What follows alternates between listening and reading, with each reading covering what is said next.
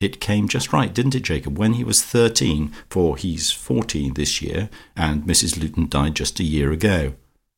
Of course I didn't tell Tommy that, for I only told him to wash his hands, but it was most curious.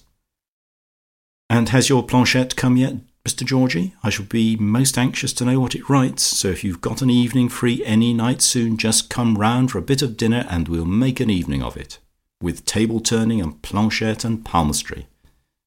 Now tell me all about the séance the first night. I wish I could have been present at a real séance, but of course Mrs Quantock can't find room for everybody, and I'm sure it was most kind of her to let the Colonel and me come in yesterday afternoon. We were thrilled with it.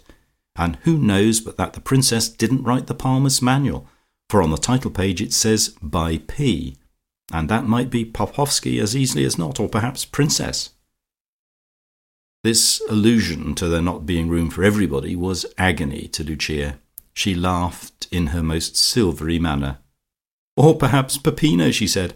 I must ask, mio caro, if he wrote it. Or does it stand for Pillson? Georgino, are you the author of the Palmist's Manual? Ecco, I believe it was you. This was not quite wise, for no one detested irony more than Mrs Weston, or was sharper to detect it. Lucia should never have been ironical just then, nor, indeed, have dropped into Italian. No, she said, I'm sure it was neither Il Signor Peppino nor Il Signor Pillson who wrote it.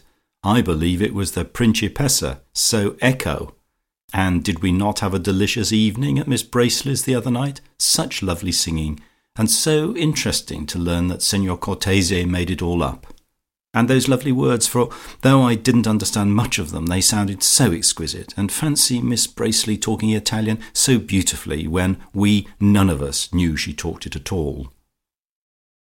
Mrs Weston's amiable face was crimson with suppressed emotion, of which these few words were only the most insignificant leakage, and a very awkward pause succeeded, which was luckily broken by everybody beginning to talk again very fast and brightly.